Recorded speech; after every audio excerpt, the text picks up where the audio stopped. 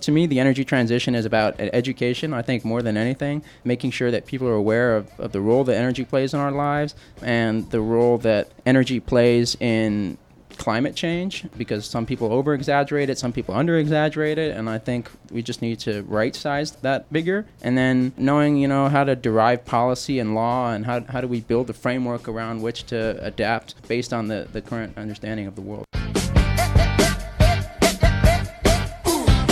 We are here to try to explain to you what it is we do here. The solar industry in the U.S. employs more people than Google, Apple, Facebook, and Twitter combined. The most valuable commodity I know of is information. Wouldn't you agree? Welcome into the Green Insider Podcast, powered by eRenewable. I am your host, Fred Davis. Episode 115 of the program happening right now, and we continue on with part 7 of our University of Houston series, Coogs, Energizing the Energy Transition. We have another fantastic episode for you today. Mr. Neil Segel, third-year law student. He's got a master's from Tel Aviv University, undergrad from Arizona. He is just an all-around wonderful human being, and he's got his sights set on making huge changes to the energy transition. But before we get to Mr. Segel's story, let's hear from our CEO and co-founder, Mr. Mike Niemer, telling you what it is we do here at eRenewable. At eRenewable, we know going green is important to your business and your ESG rating. Besides offering PPAs and VPPAs, through our network of clean energy professionals, we can also offer renewable natural gas, or let us help you lower your carbon footprint with responsibly sourced gas from a leading global energy provider. Maybe you need green energy credits. Whether it's unbundled RECs or RSG certificates, your path to net zero and decarbonization is one step closer with eRenewable. For more assistance, please call us at 1-866-ERENEW1. Thank you so much for that, Mr. Mike Niemer. You can find out more about the company over at eRenewable.com. Give us a follow on our LinkedIn page, eRenewable and the Green Insider Podcast. We are going to be live from the NAMA conference this week in Bastrop, Texas, just south of good old Austin. So we'll be sending over some shots from that. So stay tuned for all of the great content and all of the information you're going to get from that conference. Looking forward to doing that. And of course, as always, you can become a Follower Friday member when you follow us on our LinkedIn page. And so we can find out what you and your company are doing to navigate through the energy transition. Speaking of navigating the energy transition, this young man, Neil Segel, has done just that already in his already young professional life, and he will continue to do so after he graduates from the University of Houston Law Center in May. But right now, talking all things energy transition with Mr. Segel, he's going to discuss his global experience already working for Israel, how his love of energy was shaped at a very young age, why it's important to bring new ideas to old technology, especially when you consider the amount of energy demand that's only going to grow in the years to come, and why he's so bullish on finance and risk as two possible options for him when he graduates in May, and how he will ultimately affect the energy transition. It's a fascinating listen from a fascinating young man. Here is Mr. Neil Segel. I like to say I'm a product of the American West. I love being outside. If you have to define my personality, it's the lover of the outdoors. So why am I in Houston? I have no idea. This is like a nice, warm, humid swamp. I grew up in New Mexico, hanging out in the mountains, went to school at Arizona to go run over there, and just fell in love with kind of like energy and environmental and natural law, natural resources law, all those sort of things that make the ability to preserve the West and the outdoors and make sure that, like, hey, I can enjoy these and I want to make sure that future generations enjoy these. Kind of after undergrad, didn't know what the heck I was going to do with my life going forward from there, and grad school seemed like a nice way to make my parents happy, and it was either get a job or keep getting educated, and I wasn't ready to get a job, so keep getting educated sounded like a good plan. And so I went over to Israel, did my master's at Tel Aviv University, which is an awesome experience. If anyone can travel abroad when they're studying, I can't push that forward enough. I feel like you learn more spending a year abroad than you can in 10 years of trying to read about what's going on the other side of the world or something. Just being there and having to deal with whatever life may throw at you. Lived there and then started working for the Ministry of Energy in Israel, and they sent me right here to the energy capital, Houston. So I got to ask, how did you end up with the Ministry of Energy? I actually was working while in grad school at the Institute for National Strategic Studies. It's like Israel's biggest security intelligence think tank. And my boss there, who I was like his research assistant, he was the former chief of staff to Ehud Barak, the former prime minister of Israel. So my boss was his chief of staff. And he had a lot of options open to him as far as, how he could help me out. I'm very thankful for him, Gilad Sher. He's an attorney in Israel now. And he thought, hey, with your passion for energy, and I had that passion way before I was even really knew what I was going to do with that. He said, why don't you look at something in the Ministry of Energy? They have a position open in the U.S. You can go back and, try and help Israel from abroad. Yeah, I moved here in 2013. Gotcha. Yeah, I always joke that I've kind of lived my whole life on I-10 because I grew up in New Mexico, went to school in Arizona and Tucson, right on I-10. Had to go around the world every time I wound back on I-10, and then left Arizona, around the world to Israel, and then rounded up right back on I-10, just a little further down the line. You just can't help yourself. Look, I can't help myself. I love I-10. You and drug mules, man. That's what the I-10. It's that corridor, right? So. Let me ask you this though, because and I just know just from a little bit from talking to you before the show. You talked about being in intelligence. What is the correlation there? Because I think that's one of the correlations that people don't get is between intelligence, national security, and energy. There's a big connection there. Huge connection. I think it is probably the most understated connection. I think the war with Russia and Ukraine right now has brought to the forefront how much energy is part of our security. Talk about, people are so shocked about Biden releasing all these, not shocked, but it's surprising. This is the largest release of strategic petroleum from the strategic petroleum reserves. And, the reason that those are there is just a national security concern that the Department of Energy has highlighted in case of times of dire need of the American people. Obviously, dire need can be politicized to a point when however that may be. But energy is really, really a security concern. And if I may jump ahead, one of the things I feel like you said you were going to ask us, so I'm just going to counter you and go for it. What are the biggest things you see in the energy transition? And one of the biggest concerns I have is actually from an energy security perspective that I've read pretty recently that in 2100, the Earth's population, right now we're just shy of 8 billion people, right? Or 7.9 billion people. In 2100, we're supposed to be just shy of 11 billion people, right? This is an enormous population growth. And this chunk of that population growth is supposed to be in a lot of developing nations in Africa and Asia, Southeast Asia, specifically China and India. And that amount of growth is going to demand an insane amount of energy. And where we are right now with our trying to restrict the amount of energy, fossil fuel energy that we're producing, this is only going to come from so many places where, and the wars in the future are going to be fought over water, over energy. Even this war right now, you could arguably say has some sort of energy ties to it, right? With Europe trying to stay away from Russian gas and Russia kind of holding that saber over Europe. This isn't necessarily a war over energy, but I think it's there. And I think it's just going to become more and more pronounced in the future. And I think the stability of the Earth's population and making sure that, there's an environmental justice component to it and that we give everybody access to energy, because America got to where we are today because of oil and gas, because of fossil fuels. And that put us in such a strong position. But to say, hey, we have to restrict that, to further nations, hey, you have to go on solar and wind.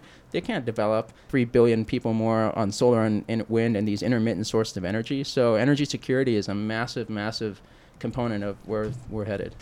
How do we change this narrative to where, look, you're going to have to green the grid in more ways than one? Yeah, education is key. The media plays a huge role in how the public understands and perceives what the energy transition is. I think most of the knowledge of the energy transition is consumed via TV, Facebook, media, and so forth. And that narrative, it's tough. I try to remain as apolitical as I possibly can in this conversation, and it's hard when you see things. And I feel like, and it's also a thing of the more you know, the more you realize you don't know. But what little I do know, I realize that, as you said, fossil fuels are going to be a part of the transition. They have to be. There literally is no other way around it.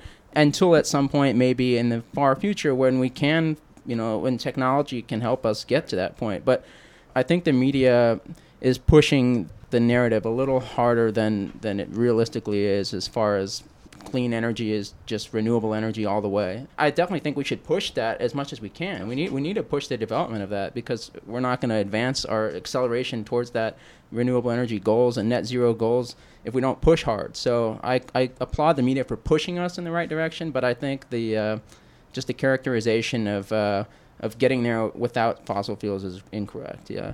There's Steve Koonin. I don't know if you're familiar with him. He was the Undersecretary for Science under the Obama administration. He's a physicist at Caltech. He was just on Joe Rogan's podcast talking about his book. His whole premise is just he's a skeptic about a lot of the sciences out there right now. And he's a scientist himself. He's a physicist.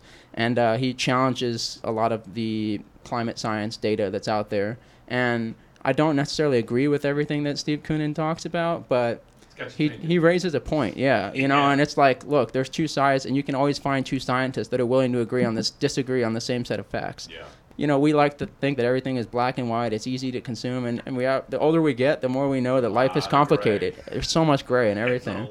Yeah, I think every young kid just thinks, the world's gonna either you're right or you're wrong, and the older you get, that's not the case. So I'm gonna ask you something that we asked our guy Lotana, and I don't eat Chick-fil-A. What's that? I appreciate that.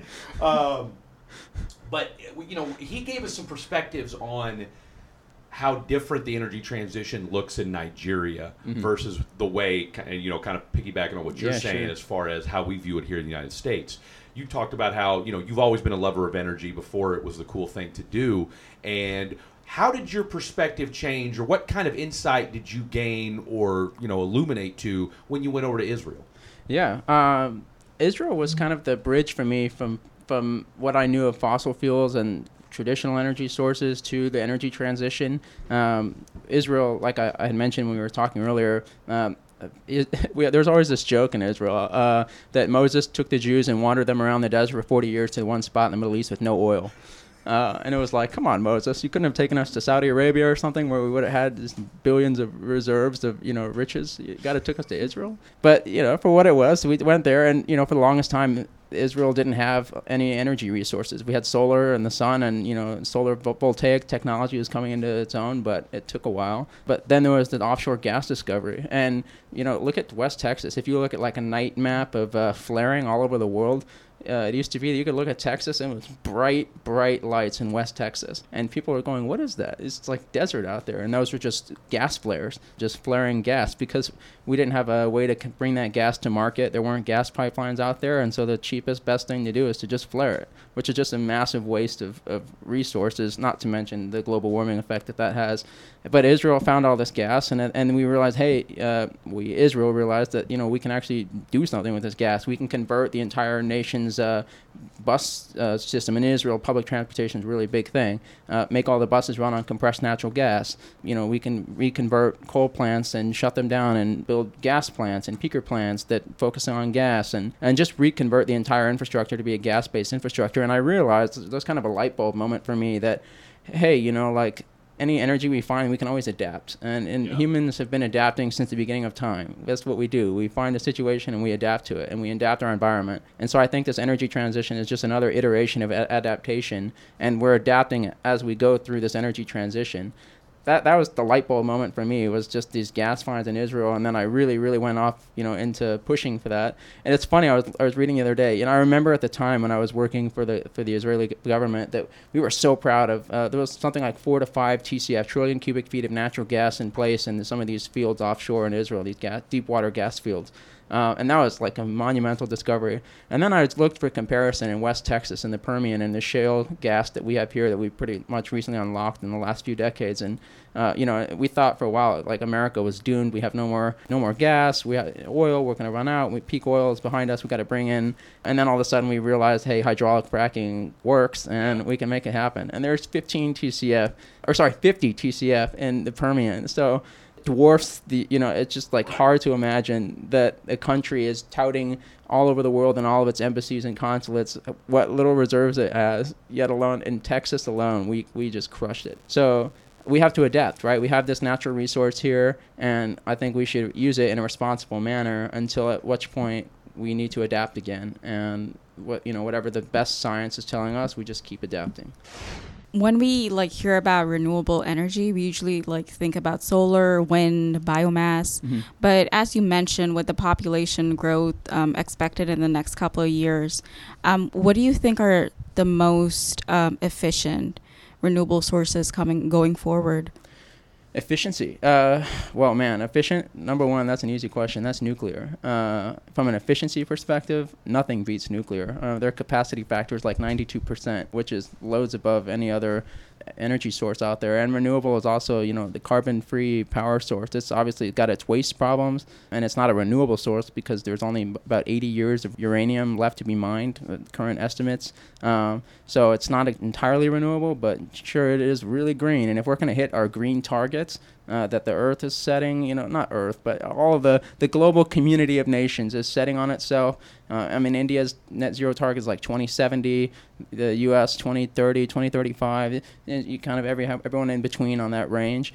80 years of uranium will certainly fit within everyone's budget from the 2030 to the 2070 range. And even if we go to a little more, pretty sure 2020 plus 80, that'll get us to at least 2,300, right? Oh, sorry, 2,100. There we go. My math is off today. It's a Friday. It's a Friday. But my point is that nuclear, I think, is a great bridge in terms of providing like a clean baseload power that Earth can use, that we can use, and that will allow developing nations to electrify themselves and to provide power to all these people and to help them like advance their own nations. Wow, that's amazing. I actually didn't even think about nuclear because, what media pushes out is usually just wind, solar. Yeah. Well, nuclear's gotten... Cost is the bugaboo, right? When it comes to nuclear? What is it? The cost is the bugaboo. Yeah. Developing a nuclear plant right now costs like $9 billion. It's astronomical. Well, but I can tell you the reason. That's just when the prices don't go, That's if it's done on time, right? Yeah. Yeah, the last nuclear plant, right now there's one being developed in Georgia. With the Voltai or something like that. But other than that, they're all built from the 70s to the 90s. So we're looking at really, really plants that are quite old and their useful life. Typically, the Nuclear Regulatory Agency Commission, they give them like a 40-year license. So we're kind of getting to the end of these licenses, and people are having to say, okay, do we build new nuclear plants? We don't really want to extend those licenses because there could be structural deficiencies, whatever. And these nuclear plants have been running for 40, 50 years. In the eyes of safety, we should probably cut those back. But what do we do next? So there's some great new technologies that are coming out on the nuclear front, and I think you've talked about it, about small modular nuclear reactors and just kind of these decentralized nuclear facilities. Rather than having one massive nuclear facility, you can have these small modular nuclear plants that can kind of go all over the grid, and they can go anywhere from powering the size of a small city in remote Alaska to building a plant like the NuScale is the company that's currently the only one that's got actually a license from the NRC. And NuScale, they have a Voyager plant that's something like 12 of these modular reactors all in line together to provide about the output of a traditional, boiling water nuclear reactor plant. You have a new technology that uses an old design, but in a modular way. So it's innovation, but with science that's already there. And I think that's going to be the future because there's some really cool new nuclear ideas out there, but man, nuclear is such a sensitive subject. Topic. Yeah, It yeah. absolutely is. And so because of that, just the amount of time that it takes to get that approved takes forever, right? And because you want to make sure 100% that this isn't going to come back on and bite you in the butt. Well, that's it, right? Yeah. Nobody wants to be the guy that the nuclear plant melts down on and then eliminates half the and city they're or something scratching like their that. head thinking. Exactly. Yep. Well, we'll start winding this thing down here. What does the energy transition mean to Neil Segel? The energy transition. I think the biggest thing is an education to the people of the world about the importance of energy in our lives. I think we all take it for granted. I think Lotana, he probably doesn't take it as for granted as much. Growing up in Nigeria and hearing that you're lucky if you have 6 hours of power a day, that will make you be very grateful for America, where you can flip pretty much any light switch on and reliably expect that there's going to be someone to match that power on the grid for you, and voila, a light turns on overhead, which is a miracle in itself when you think about the technology to have grid matching, to flip on a light switch and watch your light turn on instantaneously. That's pretty cool. So to me, the energy transition is about education, I think, more than anything, making sure that people are aware of the role that energy plays in our lives and the role that energy plays in climate change, because some people over-exaggerate it, some people under-exaggerate it, and I think we just need to right-size that figure. And then knowing, how to derive policy and law, and how do we build the framework around which to adapt based on the current understanding of the world. Yeah.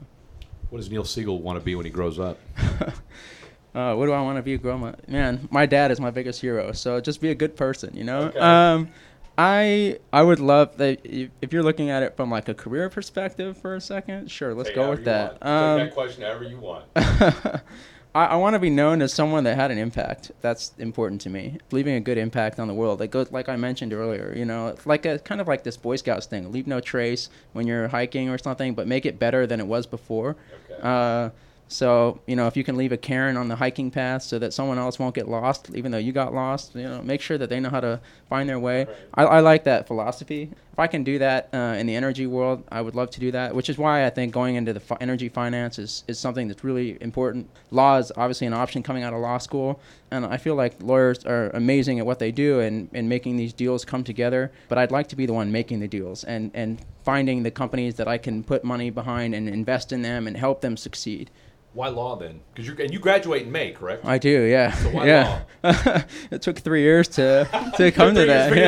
That you can talk to my mom. She's not happy about that. You know, why law? I mean, look, law is in everything. It permeates all aspects of our lives. And I think that anybody that's serious about financing energy transition needs to know about all the energy policies that underlie the actions that we take. You go talk to people about CERCLA and NEPA, they have no idea what the heck you're talking about. But you're talking about major environmental laws that impact literally everything you do, from the emission standards in your cars to, you know, how much oil and gas output is out there, to federal leasing requirements, to the content of petroleum in our iPhone. I mean, it's like everything is regulated by standards and policies, and those are what build our lives. So if you have a good understanding of that, I feel like you can better understand the energy transition in its entirety. How have you been able to navigate all the information that's out there? Because the amount of information, it's like a fire hose right now. Is it It's not? drinking out of a fire hose. It absolutely is. I was laying in night after reading books all day for law school, and here I am. You know, I'm reading 4 different news articles. I'm reading books. I just finished watching an old movie, Switch, which came out like 15 years ago that a geologist from UT put out about the energy transition. And even 15 years later, it's still really interesting. How do you silo all that information and know where to put it in your brain? I don't. I just kind of take it all as I can, and I think I do. I kind of like make a little mental note after I read something, like, do I agree with that? Did I not agree with that? Why? And I challenge myself to think about why. Because it's easy to just say, oh, I don't agree with that and just brush it aside. But, like, you have to challenge yourself to say why. Otherwise, you know, you're just going to be, like, polarized by it. And like I said earlier, I try to take the politics out of it. I want to be as objective as I can with this thing. Otherwise, you're just letting people lead you instead of leading yourself. And I want to make sure that I lead myself. So I challenge myself to just think about it. But gosh, there's just too much out there to like have a spreadsheet where I just put everything down there and left and right and how I deciphered it. But I just think, you know, if you want to be in this industry, it's such a multifaceted industry. You just have to constantly be learning. You know, even if you've been in it for 40 years, you still have to be reading and keeping up, because the technology is coming at you 100 miles an hour, and people are just talking about these things that if you don't know what they're talking about, you're lost, and they're just going to keep plowing ahead. But to answer your earlier question, you know, one of the biggest things that I've been really fortunate to do during law school is writing for the energy transition. I have my own consulting company too, and one of my clients was NAPE, which is the North American Prospect Expo. They're the largest oil and gas prospect expo right here in Houston. They hired me a few years ago to help them build their international presence, because they wanted to bring in other countries that were hosting international oil and gas bid rounds and had oil and gas lease prospects to showcase them here in Houston, and perhaps bring some American energy companies overseas. And we did it successfully, and they asked me to start writing for their magazine. And so I've been writing every quarter for their magazine, and I pretty much focused on international topics and energy transition topics. And the feedback that I have gotten from people that have read the magazine, is tens of thousands of readers apparently, they tell me, I hope it makes me feel good, is that man, like, I learned so much from reading your article, because what my goal is, I find a really, really hard, complex subject, and I try to make it incredibly accessible to the reader, but give them, like, some credit, you know? So I'll still touch on really complicated subjects, but I'll just make it accessible. I won't dumb it down for them, but I'll make it accessible. And I think that's what the energy transition needs to do, is to take really complicated subjects that physicists and scientists are working on, and respect our intelligence, respect the people's intelligence, but make it accessible for us. Because when they just present it to us in some of these complex ways, our eyes glaze over, and we're going to go back to doing what we were doing before. And then we just miss out on critical piece of our lives. So what do you want to do in the near term? I mean, you're an agent. You got a consulting firm. You're about to be you're going to be a law degree. I don't know whether you're going to take the bar or not. It sounds like you may or you may not. You will. Yeah, I am. So what do you? I mean, is it just? I mean, you talk about juggling things in the air. I mean, what? I guess the real question is, what aren't you going to do? I think like financing the energy transition and working in these VC or PE world is really cool because you can get to do what I do, which is wear a ton of hats. I love having 20 different responsibilities and not being bored by what I do, but always having a different challenge every day. And the VC world and PE world, they see that, because they're trying to help distress companies or turn companies around or work with startups. These startups face challenges in every direction, from a legal perspective, from a financial perspective, from an IP perspective, from a technology perspective. They're trying to just build a company in 100 different directions, and they need people that can guide them and help them with that. And so that's the value add I really want to bring to the energy transition, is to go work in the financial world, but not necessarily as a banker, but as a strategist, as a chief risk officer, and think about the 500 risks that these companies face. It's easy to think risk, political risk, security risk, what else risk?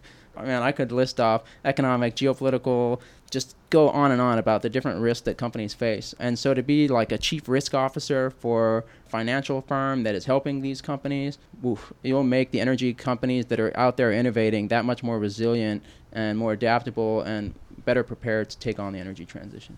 Last two, these will be the two easiest questions I've asked you all day. Number one, what made you decide to throw your hat in the ring for this podcast competition? Education. Seriously, it might sound cliche, but you talked about like the UH Energy Coalition and what it does for the community. And I've known Dr. Krishnamurti. Actually, I met with him when I was working for the Israeli consulate here in Houston for the Ministry of Energy. Way before I even had any interest in going to law school at U of H, I had a meeting with him because of his prominence at UH Energy. I understand like this podcast, you have eRenewables has a following out there. Like I felt that if I could be a part of that and spread this message, and maybe a few people would listen to this podcast, and even if it's only a few people that listen to it and think, hopefully I know you have a better audience than that, but if they hear it, they listen to it and they think, okay, this will change the way I digest my energy news, or maybe this will make me read more energy news, or this will make me look at geopolitical conflict in a different light rather than just a battle between two countries. What's beneath that? If just challenge people to think and broaden their perspective, to me that's all it is. I love having intellectual conversations like this with people. It's not about the money. And I didn't come here to claim all this money. I came here to see, leave a mark behind, leave a cairn for other people so that they can kind of light their path better. Yeah. Well, that's going to dovetail into my last and final question. So we know it's not the money on this one. Why should you win? Why should I win? Well, I think my goal is a noble one. I'd like to hope that helping people is definitely a good thing. I didn't come here to win. I came here to just have a good time, to have a good conversation. I really believe in like what your mission is, and eRenewables and UH Energy. I think these are all really excellent causes, so I'm just really happy to be a part of that. To me, that's exciting. I like to attach myself to things that are good. It's like in basketball. You never want to play basketball with someone that's worse than you, because you're not going to get better. Maybe you'll feel good because you'll win, but it doesn't make you better. Yeah, it doesn't make you better. I feel like we're all still growing up. I still want to be a kid when I'm 70 years old. I don't want to be like an old grumpy man. I always want to be a young, spirited person. And I feel like if you can attach yourself to things that are good, or people that are better than you, or people that challenge you or make you think, you're always going to be growing, whether it's spiritually, intellectually, physically. That's the way to live. So. Thank you so much for that, Mr. Neil Segel. You can catch all of the U of H and Green Insider episodes over at Apple Podcasts, Google Play, Spotify, and on our website, eRenewable.com. Don't forget, Part 8 of the series is going to drop on Thursday. That'll be the final episode of the 8-part series, and then we'll do our live event, and then we will crown our winners. We're very excited about that. And look, while we're going to have a first, second, and third in my book, and I know this is very participation trophy sounding, but look, all 8 of these young men and women deserve to win and have been absolutely fantastic. I can't thank Dr. Krishnamurti, Mike Niemer, Lauren Steffi, and of course my co-host, Miss Afriya Nasir, for all their hard work in making this thing happen. This has been an absolutely tremendous success, and I can't be more happy to be a part of what's been such an incredible experience. So I hope you guys have enjoyed it as much as I have enjoyed it as well. All right, we're here at Name a Conference. Make sure you check us out on Twitter, on LinkedIn, eRenew 2020. You will be glad you did. As always, shout out to the eRenewable team, Mike, Ann, Al, Roger. You know the crew. Without the audience, without the guests, we couldn't do it. So thank you guys for being part of it. This has been the Green Insider Podcast, powered by eRenewable. We make going green easier.